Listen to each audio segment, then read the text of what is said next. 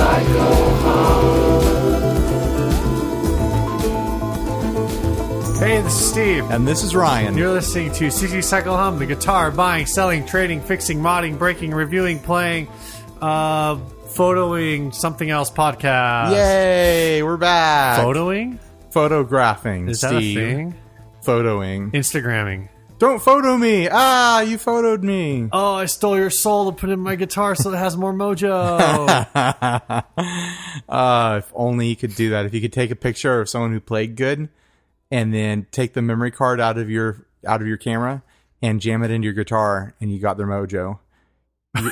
You stole their soul and put it directly in your guitar. You know what? Maybe you can write Gibson, and that will be the next new piece of technology they put in one of their soul capture. The 2016.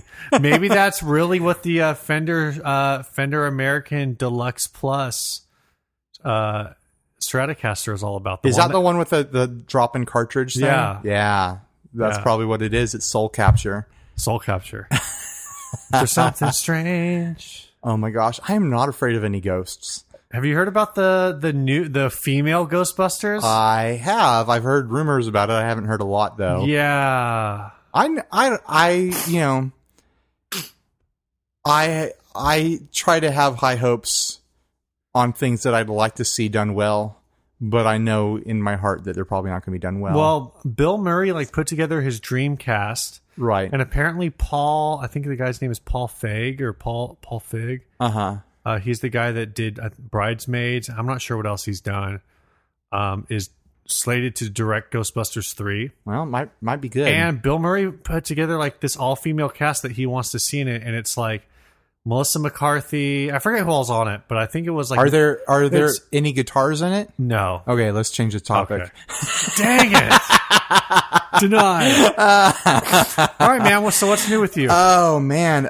So I got the SG a while back, and when I was putting it all together, because it came disassembled basically as much as a Gibson SG can come disassembled. It didn't have any of the pickups or pots or pickguard or anything like that in it. And as I was putting it together, I was like, this would really look good with a cream humbucker in it.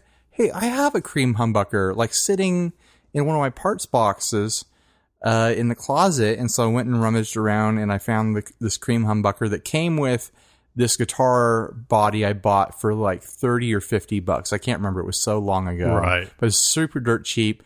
It's my Explorer project that I have. And it came with this humbucker in it. And I ended up swapping it out for something different later. And I pulled it out and I looked at it and there's a sticker on the back that says the JB model. And this thing is double cream. And suddenly I made the connection of what this thing is. Because I bought this thing back before I knew what it was and just threw it in a box. Well, it's double cream, so it's DiMarzio, right? It's not DiMarzio. What? I know, right? If you're not on the up and up, DiMarzio holds the copyright or the trademark on double cream humbuckers, and so if this isn't a DiMarzio, then what is it? It's a Seymour Duncan pre-lawsuit double cream, because DiMarzio sued Seymour Duncan after they put these out and said, you can't do that. We have the copyright. Right. Blah, blah, blah. Legal stuff. Here's our lawyer. And so there's a limited amount of Seymour Duncan JB models that are double cream out there, and they all fetch $200 something. They go for big money. And so I got really excited. I was like, oh my gosh, I'm going to drop this $200 pickup into this SG I got for $250. And I started hooking up to the multimeter and instantly became frustrated because it only tests, what was I saying it tests at? 4.7 or something like that? No, wasn't it 8? No, 8.1? 8.1 would be closer to normal. Not for one of these. It tests low. It doesn't test. I thought it tested 8. No, it was testing real low, and it was jumping. It was jumping in between 4.7 and 2.3 or something like that. I was like, oh no, something's wrong with this. Some messing around with it. I figured out that one of the coils is completely dead on it. Yeah. I tried to take it all the way apart and see if there was a physical break that I could see in it. And I got it to the point where the two coils were separated off of the plate, and the the fabric wrap was off of it, and I was looking at everything. I was looking at where the wires connect into the actual coils of the pickup, and I didn't see any break. So I don't know what's wrong with it or if it can be fixed. So, it's still really cool that I have it. It's in really beat up shape. The guy I bought it from had painted on it and put like permanent marker that I had been able to wipe off. Right. But it's still, a collector's piece. I'm thinking I'm going to stick it up on eBay or Reverb with full disclosure of what's going on with it. And someone out there who knows how to fix pickups might see it and pick it up, I might be able to get $50 for this, which is pretty good for a pickup that's half broken. Yeah. If I got $50, I'd still be pretty stoked because that pays for the guitar that I got it out of. I would double check that reading. I swear you were telling me it was like 8 point something. You can go grab the multimeter. It's on the thing upstairs. It's too far. Yeah, okay, too far. Too far. But if it's half of a JB, it should be like 8.2. I don't know, man. Because a JB's over 16. Maybe I need to mess around with this thing more. Maybe it does work. But no, because I don't know. It was not testing right. You tested it a few weeks ago, didn't you? Yeah, I thought I was getting like 8 something. The one you were getting like 4 with was on one of the SG pickups. Oh, that's right. Yeah. What if this thing does work? Well, if it's only measuring 8, it doesn't work. Because it should measure 16. Well, I think the issue is that half the connections on it were testing 0. The red to green, I think, wasn't working. Yeah, that's okay. So that's what it was. It was testing 0. Yeah, the whole like back end of it doesn't test. But so I could use this, and it would look good in a guitar, but then it would be basically permanently coil tapped. Yeah, you would have a humbucker size single coil, right? And for what it's worth, the JB is supposedly one of the few mass-produced humbuckers that sounds good split. Right. Because it is so hot to begin with. Right. That at 8.2, it has like a pretty good output. Whereas if you have like a PAF style and you split that thing down, like your output drops below or drops down to like 4. Yeah, it gets real 4.5. It's really weak. I've always just found that coil split humbuckers don't have much character either. Right. They just sound like half a humbucker instead of sounding like a full single coil. Yeah. So that's my take on it. But it's an interesting thing I've got here. I'm excited to see what I'm going to do with it. If I sell it, someone out there is going to be stoked because they'll know what it is and know that they want to work on it. Oh, sure. But it's just wild that I had this thing that's a collector's item just in a parts box. Right. Didn't know what it was. Maybe you'll sell it to some guy that rewinds pickups and that's what I'm thinking. Only rewind that coil. There might be someone listening to the podcast right now who winds pickups. I wouldn't be surprised. I think we only have like 7 listeners.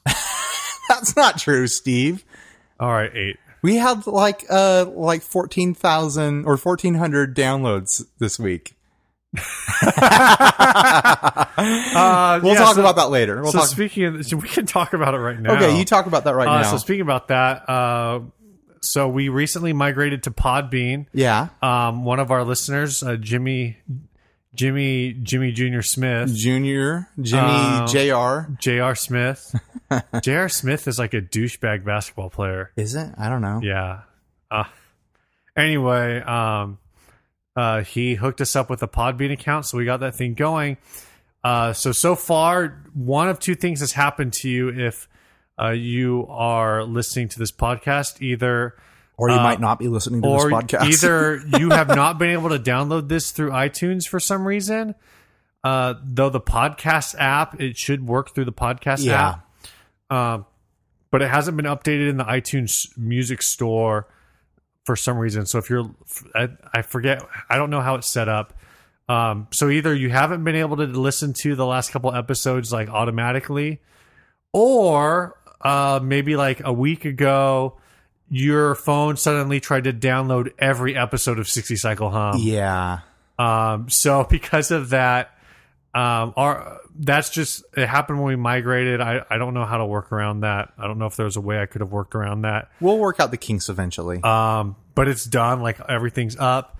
And what makes it really confusing is for last week we had like over 1,000 downloads of the podcast. Yeah, but if we looked at the stats for that, is like a ton of our older podcasts got like 40 instant downloads. Yeah. So that's what happened is, everyone, like a certain portion of our listeners got automatic downloads to their iTunes account, and that registered. Yeah. And then a certain amount of you actually listened. So apologies to you guys who had to delete 36 episodes of 60 Cycle Hum. And I did that on my iTunes. It took a second.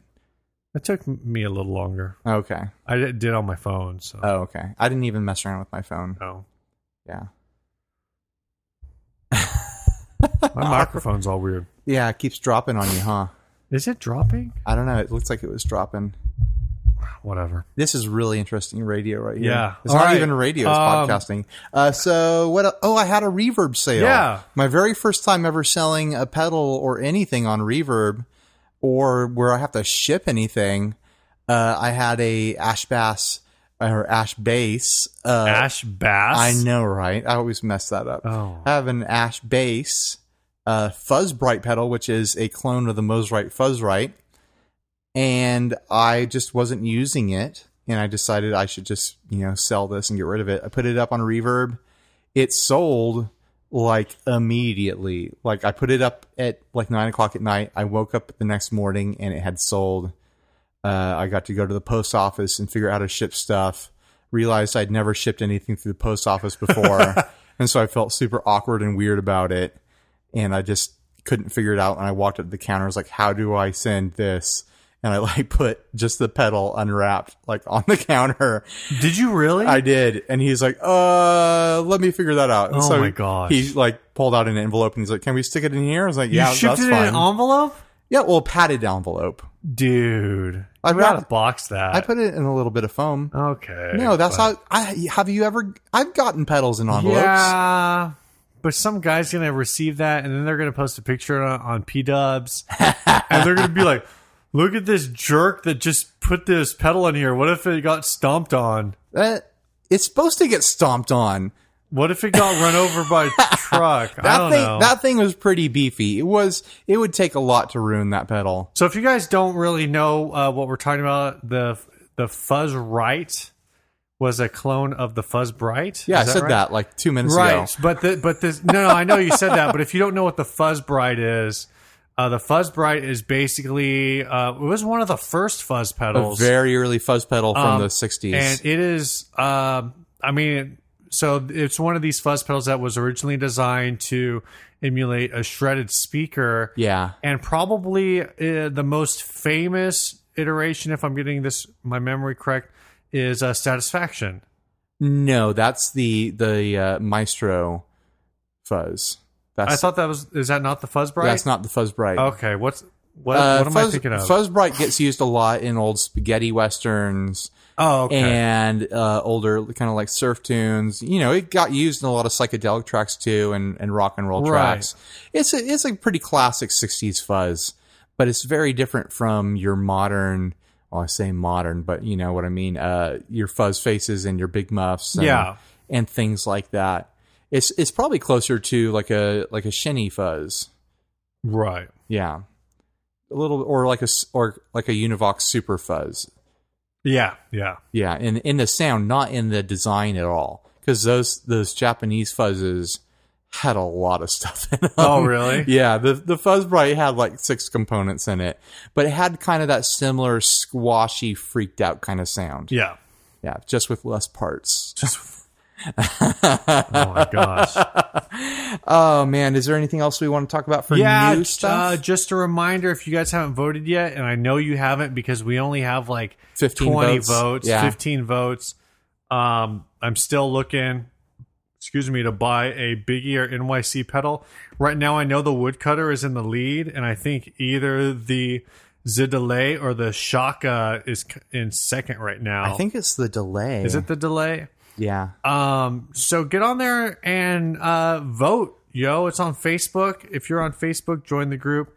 Facebook.com/groups/60 Cycle Hum. Look for us. We'll be your friends. We'll be your best friend. BFFs.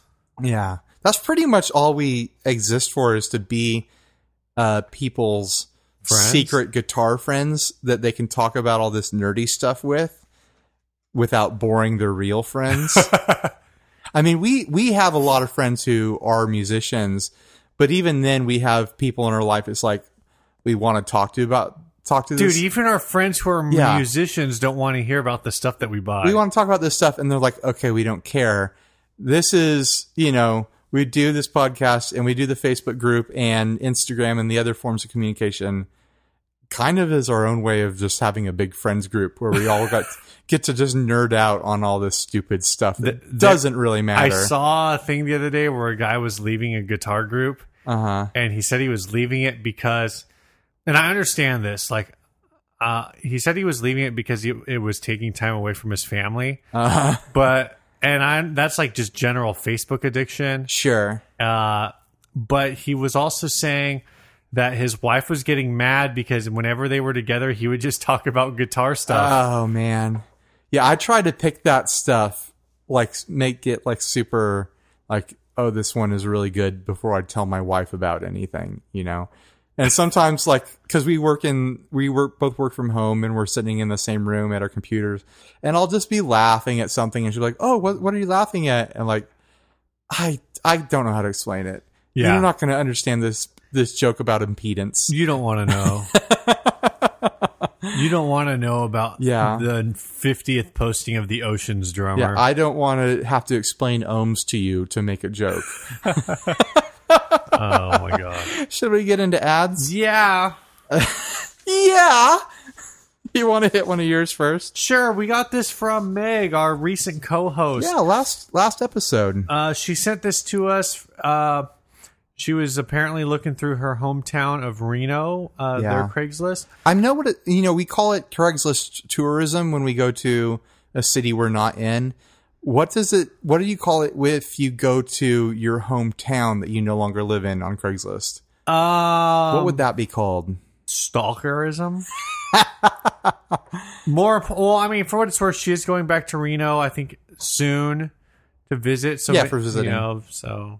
Yeah, maybe she's checking out what's on the market. Yeah, well, let's give her the benefit of the doubt. Sure. So this says, bass guitar with case. Contact me for any questions. They're asking $500.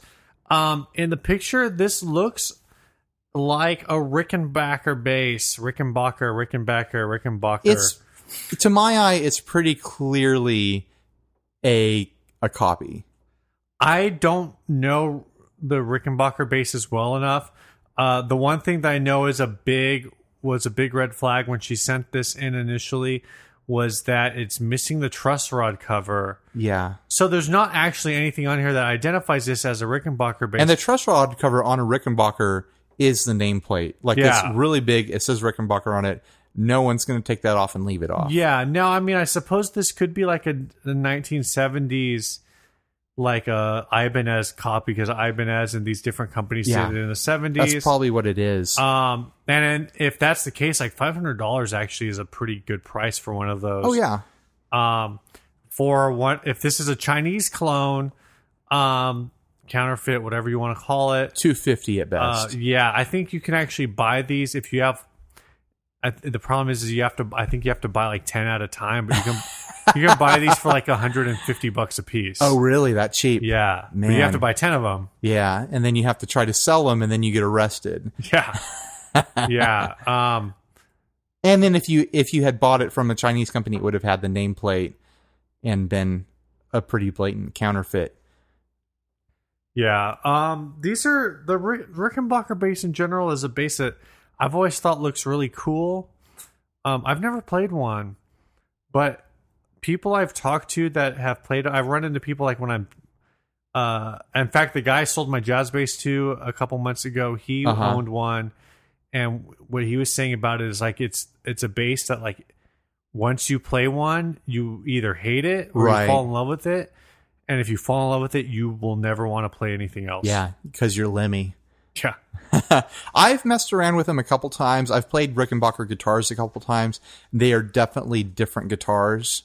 Yeah. And it's like you said, you either love it or you hate it. And if you love it, then that's all you can do for the rest of your life. They're really unique. The necks feel really unique. The hardware is really unique. I'm surprised Rickenbackers haven't made like kind of a rock resurgence recently, because we have this whole thing right now, and I know for me, like I see this more in like church circles, but it's really everywhere where Gretsch is coming back. It's an indie rock sort of thing. Yeah, it's an indie rock thing with a lot of Gretsch and a lot of, not to a lesser extent, Duesenberger, like a couple years ago. Yeah. When Tom Petty played the Super Bowl, his guitar player had a Duesenberg. Yeah. But just this kind of like jangly-ish or like traditionally jangly instruments. Sure. Like the Gretsch, the Filtertron style pickup. They're kind of in this resurgence right now. And I'm kind of surprised that Rickenbacker hasn't been able to ride that wave. That is interesting, especially kind of some of the Rickenbacker like Beatle guitars. Exactly. It's really surprising to not see people picking those up when they are picking up Gretches and, like you said, Duesenbergs and various other smaller guitar companies and stuff like that. Yeah, and maybe at least in the case of Gretsch, it's more of a price point issue because you can get like an Electromatic series Gretsch for, but the people $500 to $800. The people who are into that stuff are getting the $3,000 guitars. Yeah, like pretty frequently. I'm surprised Rickenbacker hasn't come in, like you're saying. Maybe we're on the edge of that. But we'll see. Yeah, I thought that ad was interesting though, just because I've been wary for a long time of any used Rickenbacker, just because I know there's so many counterfeits out there, and because you don't see them in person very often, I'd be worried that I wouldn't be able to spot a counterfeit in person. It's like it's almost harder because there's just kind of less information out there. Yeah, where if you put a counterfeit Strat in front of me, I'd probably be able to figure it out really quick. Yeah, just because of certain details. With you put a Les Paul in front of me, I'd probably be able to figure it out, in a bit of time. But I would figure it out. A Rickenbacker, I probably wouldn't know unless something was really wrong and I took it to someone who knew Rickenbackers. And then you would have paid like a bunch of money for it. Yeah. And then I would have been like, oh yeah, I thought this thing felt really weird, but I thought that was just like a Rickenbacker thing. Right. I remember playing one of their 360s in a store. I think it was I can't remember if it was the 360 or the 36012. But either way, I think it was the regular 360. And like the neck was really weird to me. Yeah, they're different. Because it was really narrow. Yeah. But it was like the thickest neck I had ever played. Yeah. They're really interesting. And like it was weird. That's all. I mean, I don't know what else to say about it. It was just different. Yeah. Let's hit another ad. Sure. Got another bass guitar here. This one was sent to us from by Co, another one of our past co-hosts. Man, we're hitting all the previous hosting types. Yeah. All the previous hosting types? Yeah. People? Yeah, sure. We usually record earlier on a Saturday, like noon on a Saturday. It's Friday. It's the end of the day this time. Yeah. We're both feeling a little tired. I happy houred at work. Yeah. I don't know if you can hear it in our voices, but we're fighting the sleep a little bit. This is really interesting. This is a 1970s Ovation Magnum 2 bass with an exclamation point after bass. Bass! Onboard EQ 2 model. It is on Reverb right now for $995. That is, or $850 plus $49 shipping. I'm not sure how that math works out. But Ovation, believe it or not, the company that makes the weird plastic-backed, lute-looking guitars, during the 70s and even into the 80s, they made some funky, weird electric instruments. Are these basses? I looked it up at the time. I just don't remember. Are these basses like carrying that high of a price tag now? I looked at the completed listings on eBay, and they go kind of in the $850 range. Wow. I saw one that went as low as $675 with only 2 bids. Right. So, I'm sure there's not a lot of people looking for them. If you're looking for one and there's one up, you might get lucky. But this one is up for $995 on Reverb. Like I said, you're not going to find another bass like this. Just really weird shape. The top end of it looks almost like a squished, like Mustang bass or Bronco bass. Right. The bottom end of it is bizarre. Like it does this whole weird wave fin thing with a really short lower horn. It's got crazy hardware on it, like this big piece of metal that's holding a small bridge pickup that looks like a single coil and some kind of crazy huge neck pickup, like huge, biggest pickup I've ever seen. It's got all kinds of onboard electronics, slides and switches and stuff like that. It comes out of that time in the 70s where people wanted all sorts of funky stuff. That bass pickup just looks like a normal bass humbucker. The neck pickup? Yeah. Thing looks huge. Think about like the Gibson EBO. It's not as big as that. You don't think a mudbucker is that big? I'm looking at it on the floor like 5 feet away because Ryan can't pass a piece of paper to save his life. It's hard. You're like 5 feet away. I know. But the bridge on this thing is out of control. Yeah, huge metal bridge. Giant pieces of metal were big in the 70s. It was a sustain concept. Like, just put big heavy stuff on guitars and they'll sustain like a piano was the hope anyways. Right. All this being said, if you find an Ovation electric guitar or electric bass for cheap and like you can afford it, you just jump. Get it just to have something weird for a while and then resell it if you don't like it. They're weird. I've always heard the Breadwinners and that whole series of electric guitars were really, really solid players. Yeah. I mean, you think about like Ovation's acoustic guitars. Ovation's acoustic guitars, in the 80s, everybody played them. Everybody played them. This is my take on Ovation. This is the take that every person should have. Just kidding. Think whatever you want to think. This is America. It's not America. It's the internet. It is the internet. We have listeners outside of America. We actually do. And with Podbean, we can actually track that a lot better. We could track that on the other thing, too. But Podbean tracks... I think Podbean is a lot more accurate. I think it's in real time, too. It is in real time. Yeah. And Podbean tells us what client they're using, which is almost creepy. Yeah, that's kind of creepy. But anyway...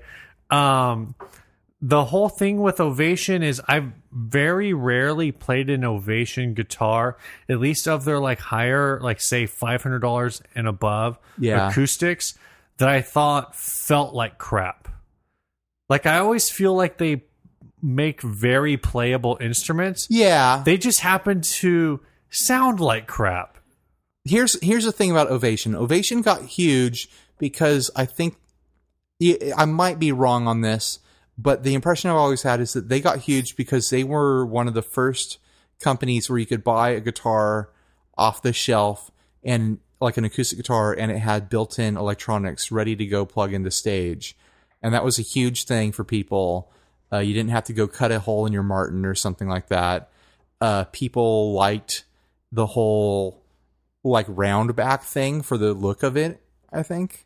They thought, oh, this is like a cool like folk instrument or something. Right. That was always a sore point for me because they feel weird when you stand with them. They're neat, They're neat when you sit with them because they just suck into your gut. Like they just suction to you. But especially if you're shirtless and you're a little sweaty, they'll just stick. Oof, that's disgusting. But standing with an Ovation is really bizarre. Ovation has a really interesting like history. Do you know anything about like where Ovation came from? Not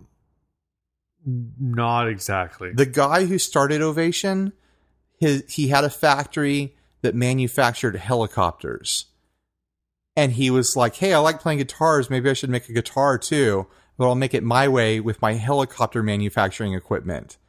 And that's where like the round back thing came from. Like is from making helicopters, like whatever equipment he had around to do like plastic molding or forming or something. Right. That's what he did. Well, I'm looking at the Wikipedia page and it says that he felt there were structural weaknesses in the orthogonal joining of the sides that a composite material could provide a smooth body. So no, this is one thing that is really true, and this was the thing I remember hearing when I first started getting into guitar. Was that one of the big things with Ovation is that the round body really rejects feedback well. Sure. And so it made them like really good stage guitars. Yeah. That's funny, yeah.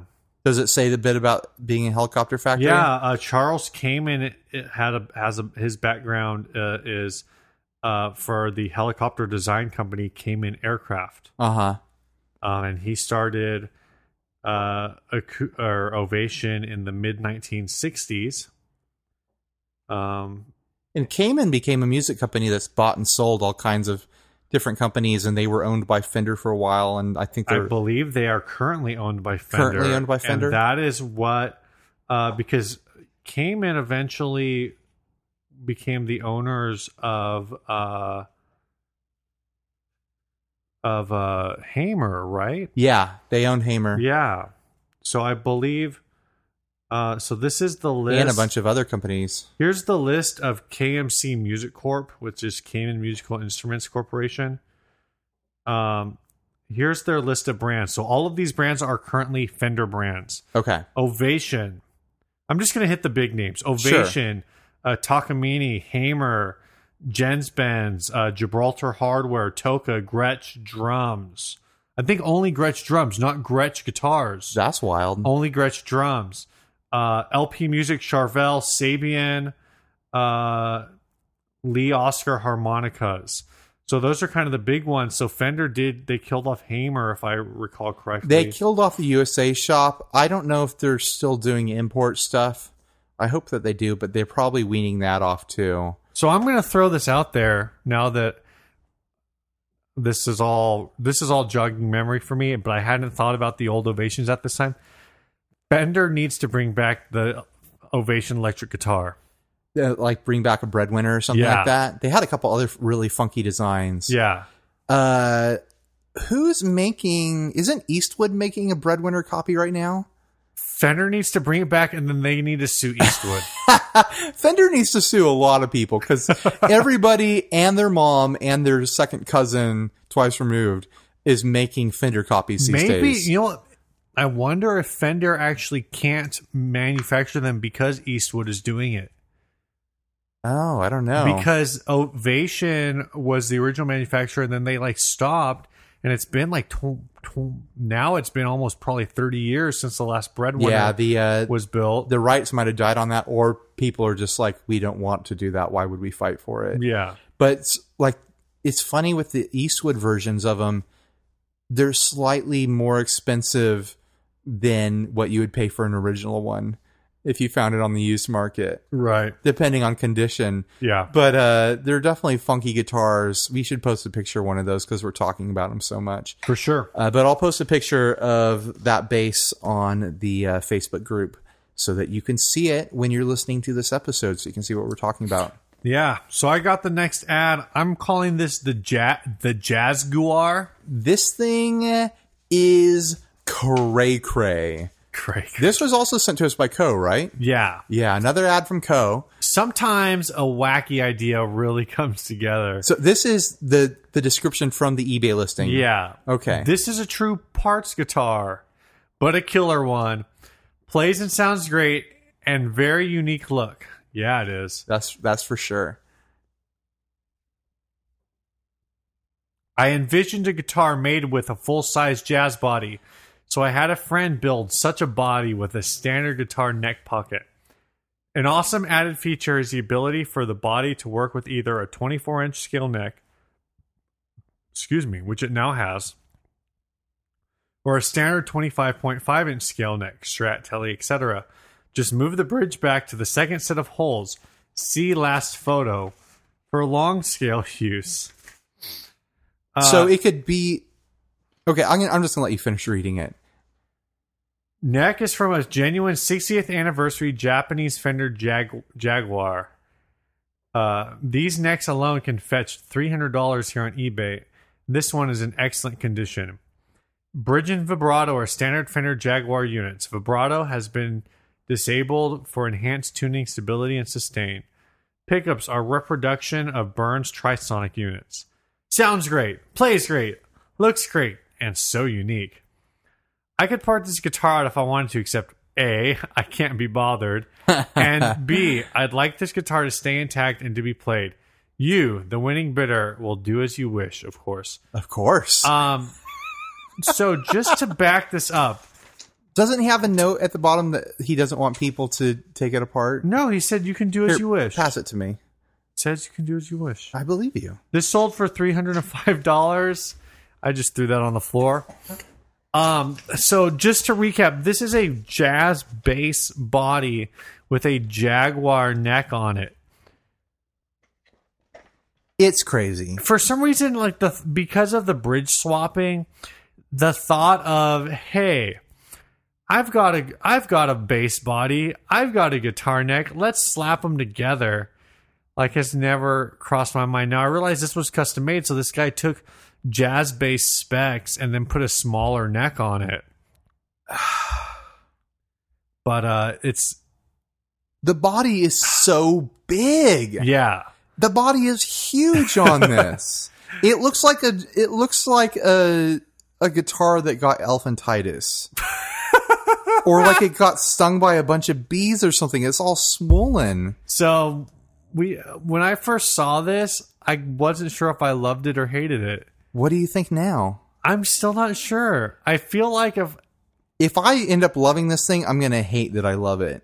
Right? Yeah. It's, I don't know, man. This is really tough. I really like the finish. The finish is neat. It's so crazy that there's the extra set of holes so you could swap necks. In case 24-inch scale just isn't for you. Yeah, but hey, you can't put a bass neck on this because there's no holes for that bridge. Even, I guess you could put a short scale bass neck on this, but it would still look insane because the body's so huge. Yeah, I don't know. It kind of, it's interesting. It has those Burns pickups in it because in a way it does remind me of the old Burns. I can't remember what the model's called.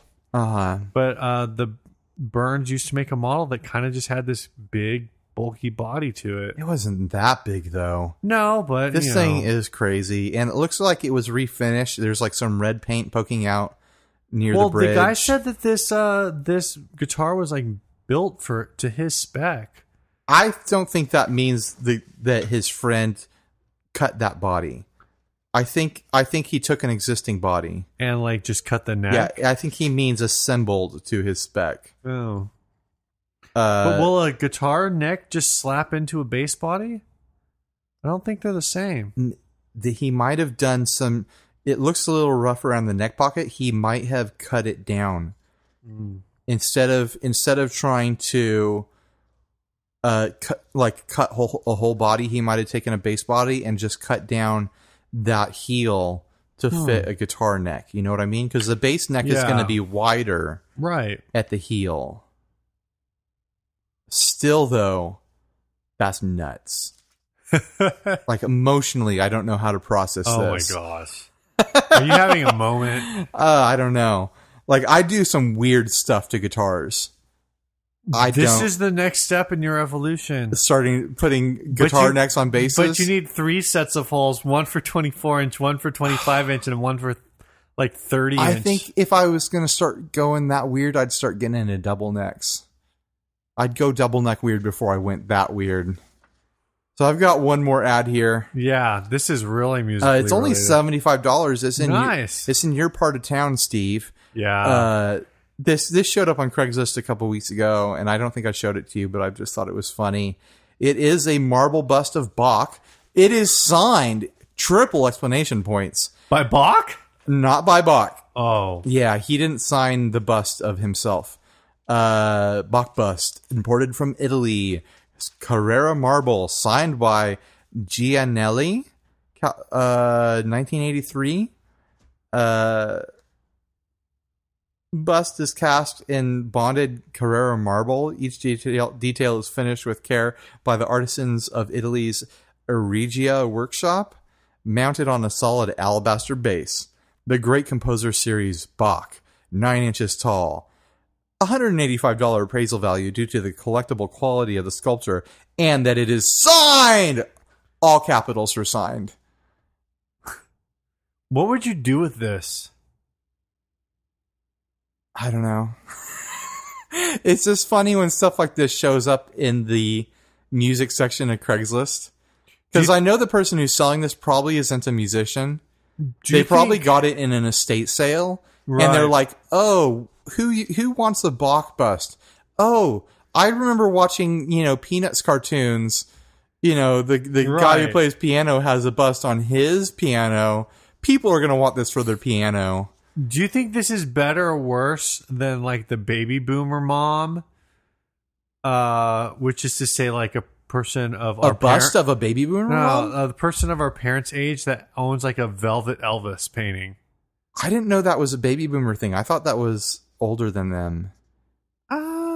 Well, the boomers were like all teenagers, I guess, towards the end of Elvis. I think this is like something that people do when they're trying to be classy. Right. But then really it just comes across like, what is that all about? Why do you have a bust of some dude in a wig?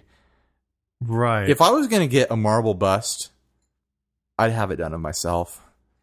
And I'd have it be like the ones at Disneyland in the Haunted Mansion, where when you walk past them, it looks like it's watching you. The only comment I can make on this is definitely inappropriate, so I'm going to skip it.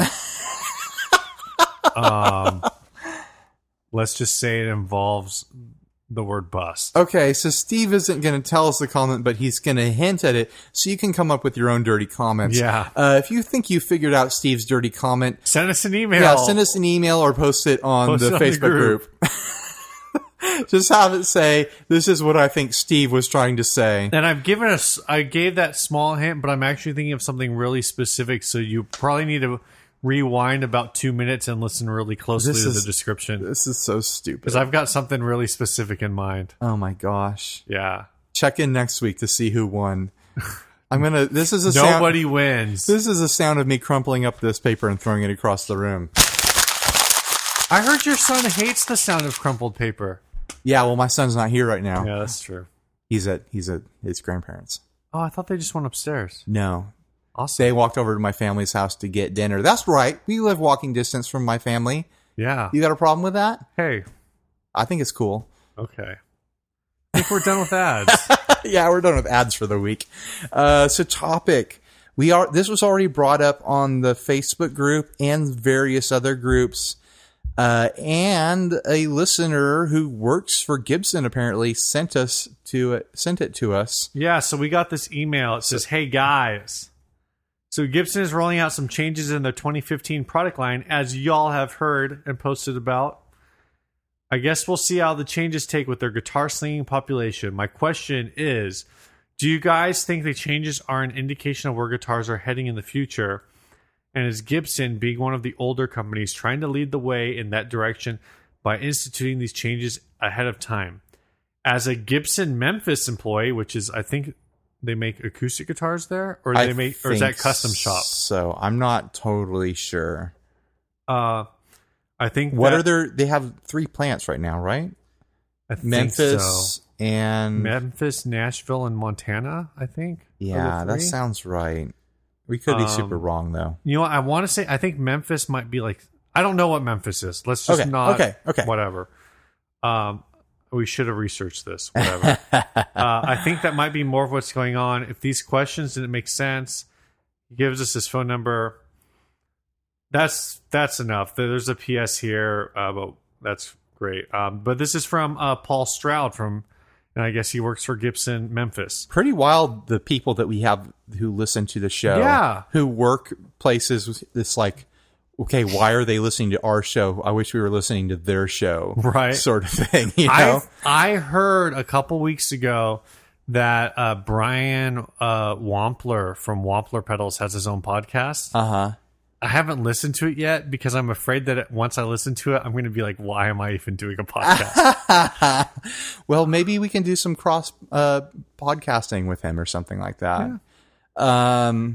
So, we've both voiced our opinions and questions about this on the Facebook group, but I realize a lot of our listeners probably aren't on the Facebook group actively.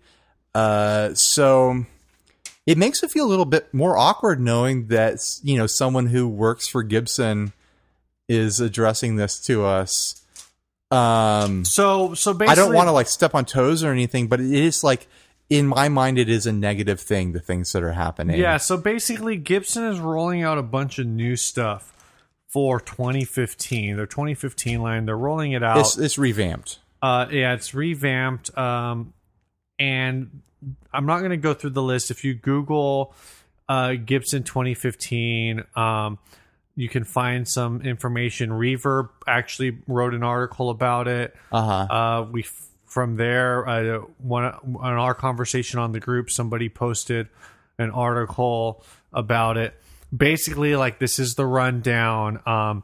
All Gibson USA guitars, except for like 3 specific models, are getting what they call the G-Force tuning system, which is basically an updated version of the Mini Tune, which was on some of the 2014 models, which in itself was an update of the robot tuning from a few years ago. It's a mechanical auto-tuning device that is attached to the headstock. Yeah, so now all of the 2015 models apparently have this. Yeah. They're doing a lot of the guitars are getting new pickups. They're not, which wasn't actually mentioned in that thing, in either article that I saw. But they're getting new pickups, a lot like that new Gibson SG Special has, they call them 61 vintage pickups. Instead of the traditional, I think that one had the 490 combo. Yeah. All of these guitars now have holograms. They've got holograms on it. They've revamped the Les Paul. On the Les Pauls, they've revamped the signature panel that's on not every Les Paul headstock, but most Les Paul headstocks say Les Paul model, and it's this cursive signature. I guess I should have known. I just never really thought about it, that's not actually Les Paul signature. So the new models will have Les Paul signature, like his handwriting, like it's his handwriting for the Les Paul logo. And it says Les Paul 100. I guess this year would be his 2015 is his 100th birthday, I guess, something like that. I think that, yeah. So they're getting that. There sounds like there's maybe going to be a hologram on the back as well. Yeah. They also, aren't they widening the necks? They're widening like the neck a fraction a little. of an inch. Yeah, I forget what the exact it's like number is. 0.08 of an inch or something. Yeah, it's pretty small. But because it's something that you're always putting your hands over, I think that's something players will notice. Sure. Especially if someone is a huge Gibson fan, they're going to be like, why is this neck different? They also have completely changed the nut. There's some kind of fancy adjustable nut that has like a 0 fret function. Yeah, so they have all of their guitars are now going to have 0 frets. Yeah, well, it's not a traditional 0 fret. It is a nut that has a built-in 0 fret. Oh, okay. And it's adjustable in a way. Because a big complaint with Gibsons has been the setup out of the factory. And people who are Gibson fanboys will be like, well, they leave it set that way so that there's room for you to go in and have your guitar tech make it just the way that you want it to be. Right. So there's room to carve away at it, sort of thing.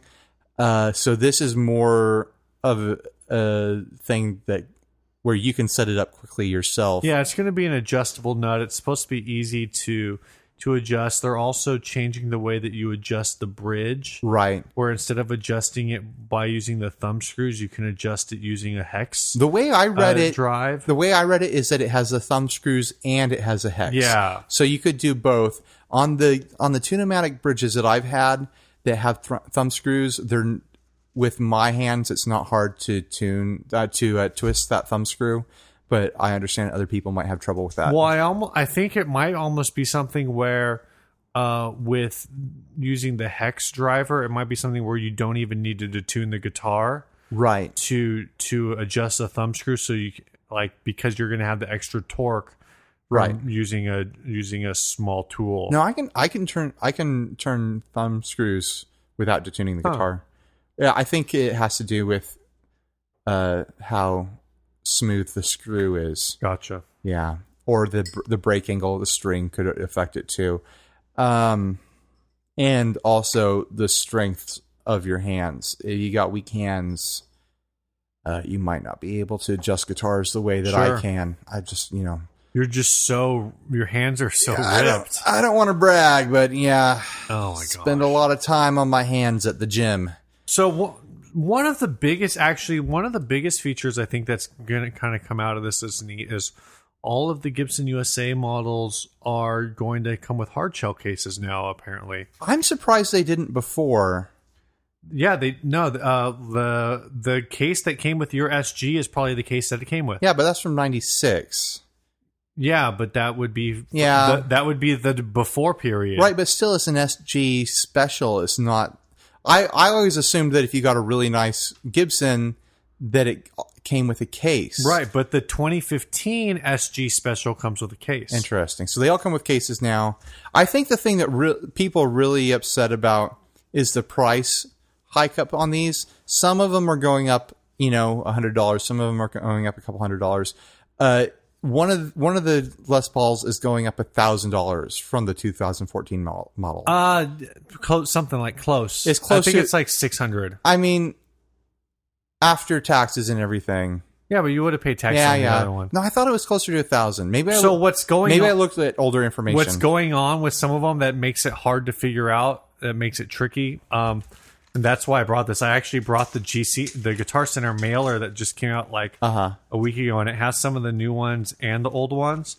So I can kind of like swap back and forth.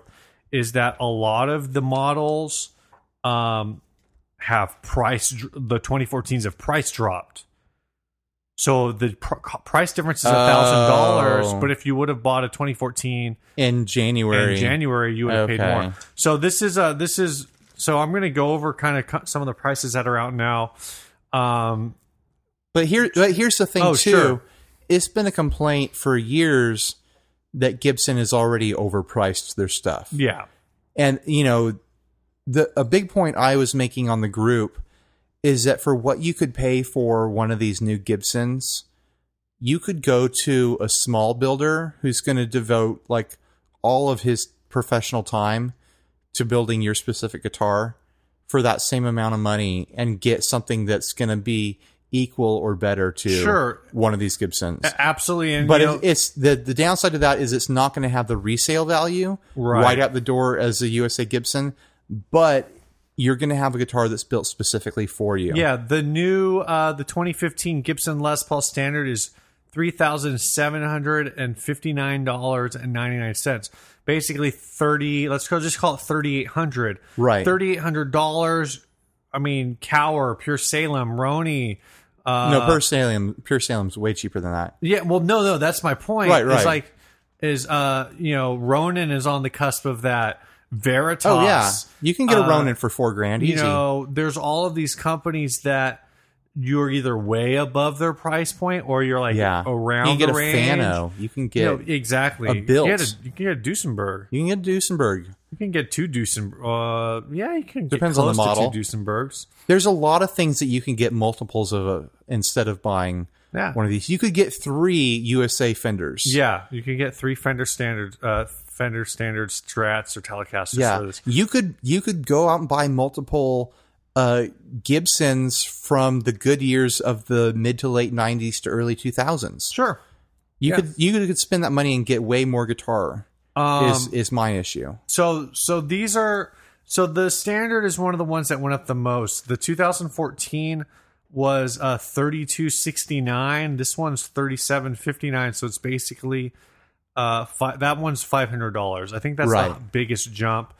And again, it's a little confusing right now because with the price drop now, the 2014s, the 2014 Standard. Oh, that's the Standard Plus, which actually isn't even in here. So that might not even be a fair comparison. I just realized that. Yeah, it might not be. I'm an idiot. Well, here we go. The Les Paul Traditional 2014 is $2,300. The new Les Paul Traditional is $2,879. So 23 to 28, $580.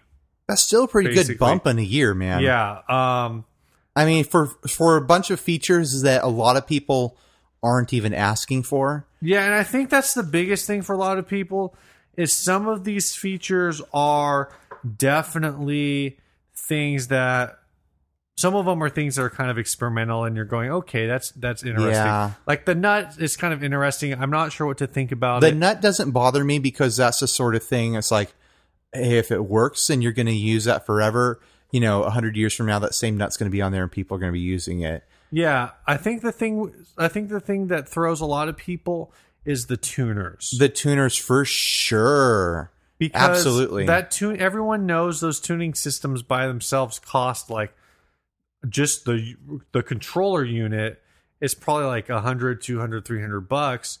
So it's like, hey, how about you raise the price of our guitars $200 to cover all the other features? Most of us don't put these tuners on there. Yeah, I haven't researched this, but I wonder if you took that tuner assembly off, is there any big holes that's left by it? Like, is there a gap in the wood? Like, I just look at that technology and I imagine it's like the various different things that we've seen come and go since the 70s and the 80s, where they put a big piece of technology in something and then a decade later it's obsolete or it's broken. Right. And you have to replace it with a functioning, just mechanical thing. And you can always tell that there used to be something else there. Yeah. Like if you take off the robot tuner after the servos in it break, how weird is it going to look? Right. So the Les Paul traditional, like I said, that one jumps like $600. I'm assuming you can use those tuners manually too without there being battery power to it. Yeah, I think so.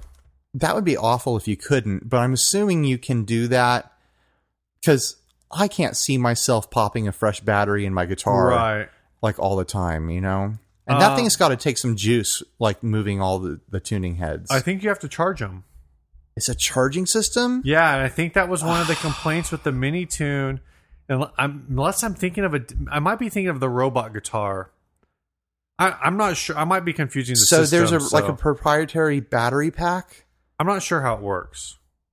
It better be like a 9-volt or something, because if it's a proprietary battery pack, then that thing's not going to last a decade. I think with the robot guitars, you had to like plug them in to tune them. And that's why those ones didn't work for a lot of people. I'm not sure about this new system because the Mini Tune is a little different. I will say, like I said, the biggest price jump is probably like $500 to $600. I think one of the things that is throwing a lot of people off is there's not a ton of publication on the low end models and where those are being priced. The Gibson Les Paul Special Double Cut is in here at $1,100.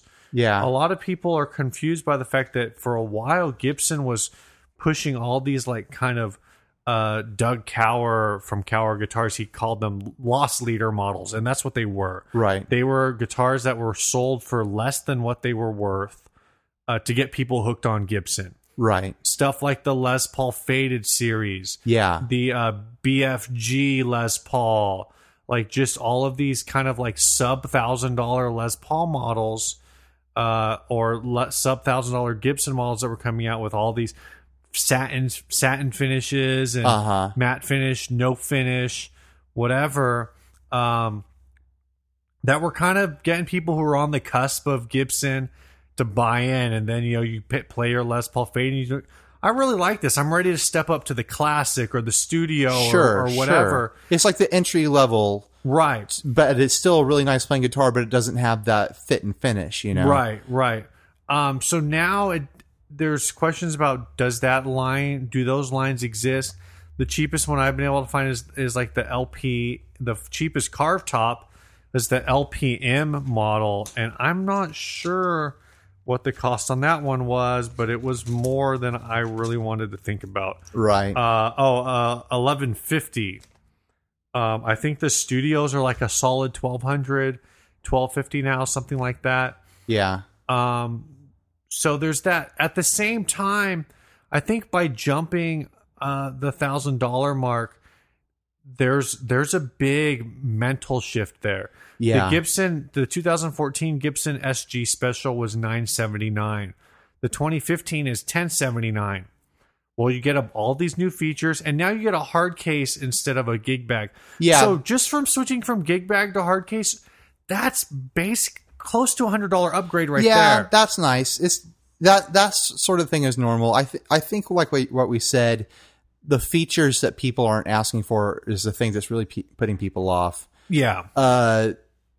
And then, if you're looking at, if you've got the money, you're probably not really deserving to get too upset over paying $3,500 when you were paying $3,000 or something like that. Let's be honest. Like a lot of guys that are in our type of situation are probably going and opening a Guitar Center credit card and taking advantage of 12 months or 24 months 0% financing.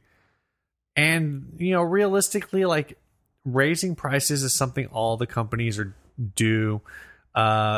Fender's raised the price on the standard series like $150 over the last decade or so. Yeah, but that's a decade, man. It's a decade, but I know when they started creeping up from like $350 to $400. No one really noticed, but when it jumped from $399 to $499, all of a sudden people were like, wait, what just happened? Yeah.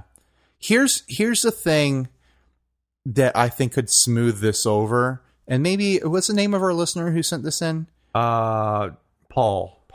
Maybe Paul can clue us in on this. Maybe there's some stuff going on behind the scenes that we don't know about. But remember, this is going to be very West Coast centric.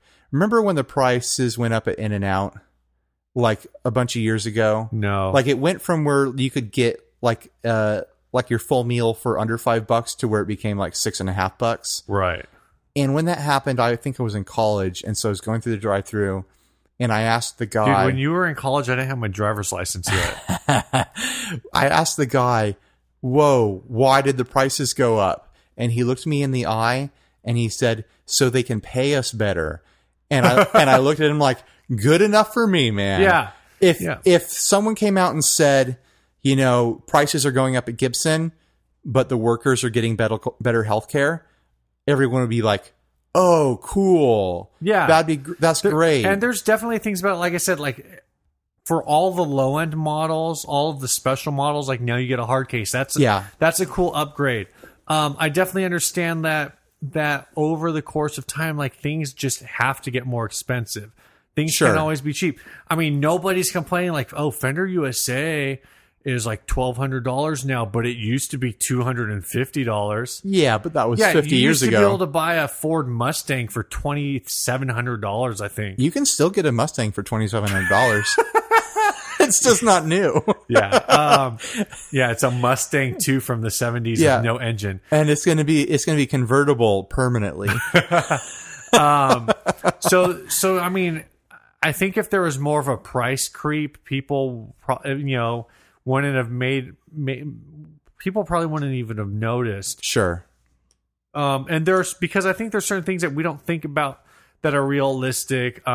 Again, Doug Cower mentioned that the cost of materials could be going up for Gibson, and cost of materials as gas prices go up nationally, which I think gas prices right now are close to a national all-time high.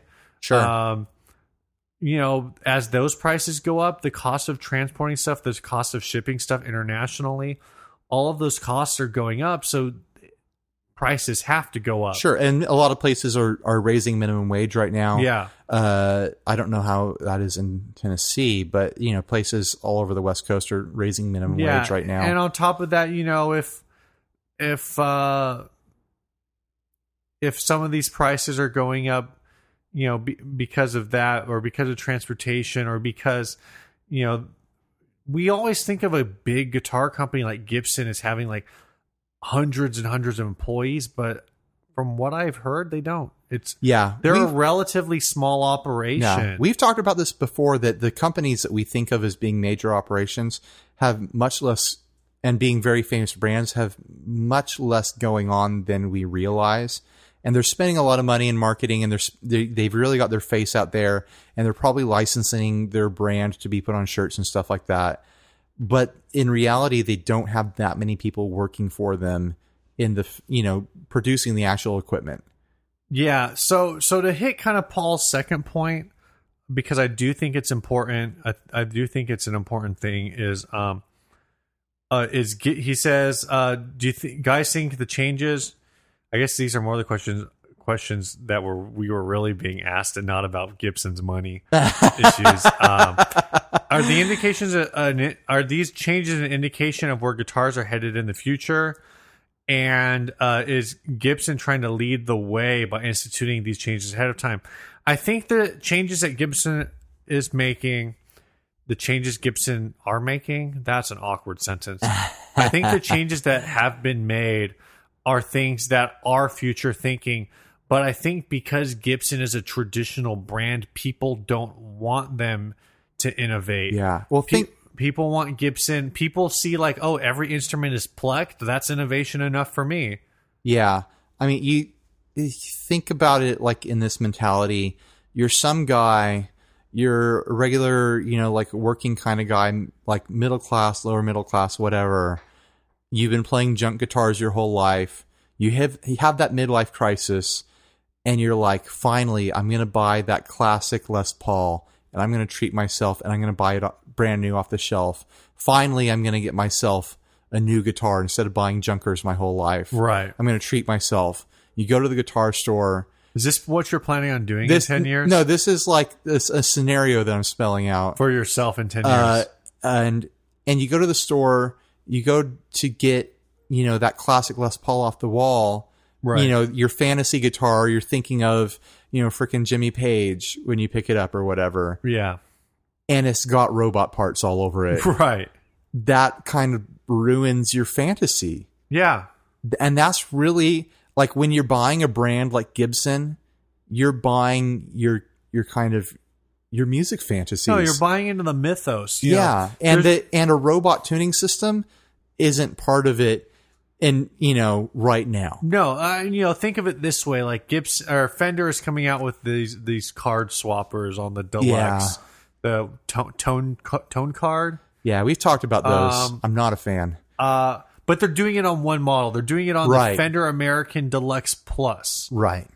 So they're trying something new. They're doing it on like a single model. Now, Fender, I think in the past when they did in the 90s, like the roller nuts, was that only the Deluxe series or was that all the American models? I don't think it was all the American models. I think it was specific guitars. Okay.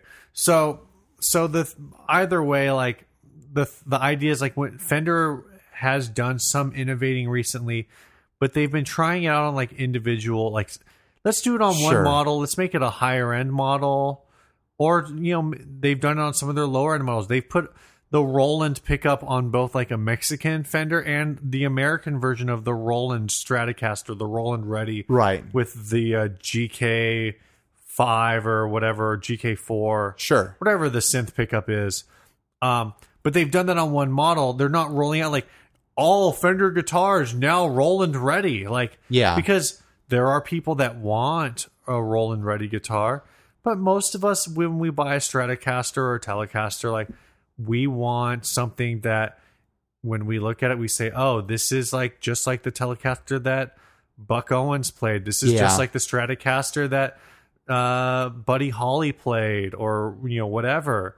So yeah, I think I can definitely see what he's saying. Like Gibson is definitely trying out new stuff, and I think some of it will stick. I think the nut is a really interesting feature that if the nut works, there's no reason why it can't stay there. If the nut works, I think a lot of people are going to like it. Yeah, I think the retooling on the bridge, like if that's really functional, people are going to be fine with it. People are really going to like it.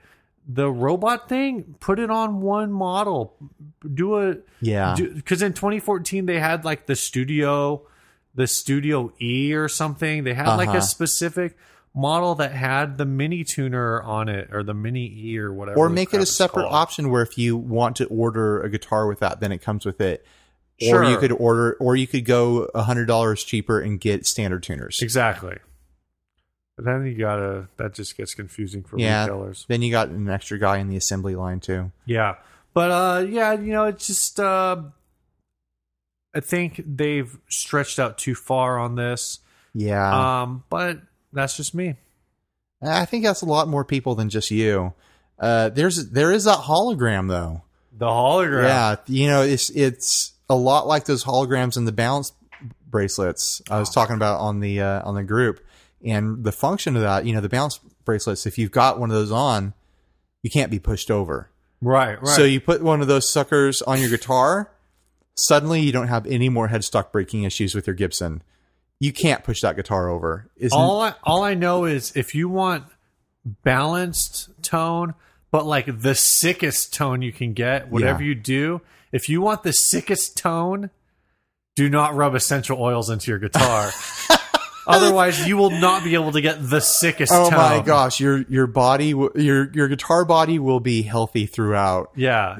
Body, soul, and spirit. Do not lubricate your guitar with essential oils. Otherwise, you will not be able to get the sickest tone. What is the best crystal for me to worship to get the best guitar tone? I'm a big fan of amethyst. Oh, okay. I'm kind of a quartz guy. Oh, okay. Yeah. I know it's pretty pedestrian, but yeah, I just like quartz. I would be more of an emerald guy, but I just can't afford it. Yeah, emeralds are neat. They're all green. Now it sounds like we're talking about the Gibson Gem series from the 90s. Oh, man. We don't have anything more to say about this, do No, we really shouldn't. Yeah, I think we're done. This has been episode 38. Yep. Oh, hey, did you guys enjoy the mini episode last week? Oh, yeah. That was pretty cool from Nick Jude. We're hoping that we get more of those from Nick and also from the rest of you guys. So send it to us. Yeah, record some pedal demos, send them to us. You don't even have to mention us in it. You can post them other places, so it doesn't have to be specific to us. Yeah. We're not going to claim any legal ownership over them or anything. No, we'll just throw on a little intro part, and we'll post it up. And hopefully we'll get to do some more of those in the future. Ryan and I have already talked about maybe doing some of that kind of stuff with our own gear. Yeah, we want to start throwing out some extra treats midweek for you guys. Delicious. I mean, it's not enough to only listen to our beautiful, smooth voices once a week, right? Oh, yeah. You need a little more. We know you need a little more. Thankfully, we have a song for this episode. We didn't have any songs sent to us for like 2 weeks straight. I put out a thing today. And we got 2 songs right away, so we've got a song for this episode and the next episode. This song is from Kyle Swisher, and it's called "Awash," and I really dig it. I don't know if you got a chance to listen to it, Steve. I haven't. It hits a lot of the flavors that I love from kind of like late 90s power pop to kind of like early 90s noise alternative sort of thing. Like, kind of straddles this line between Fountains of Wayne and Sonic Youth and like Brian Jonestown Massacre and stuff like that. I think it's a really fun song. It's really neat. I hope you guys enjoy it. Like I said, it is from Kyle Swisher. Yeah, he says for the main guitar part, he used a Warmoth Parts Jazzmaster into a full-tone tube tape echo into a Swart SST-30. And then for the solo, he used an early K-Line Telecaster. Nice. So those are some pretty nice pieces of gear there. Yeah, they definitely, like, you can definitely hear that Jazzmaster kind of jangle in here. Like, it's got that, definitely, like I said, definitely like a Sonic Youth influence floating around in there that I really dig. All right, guys, see you next week.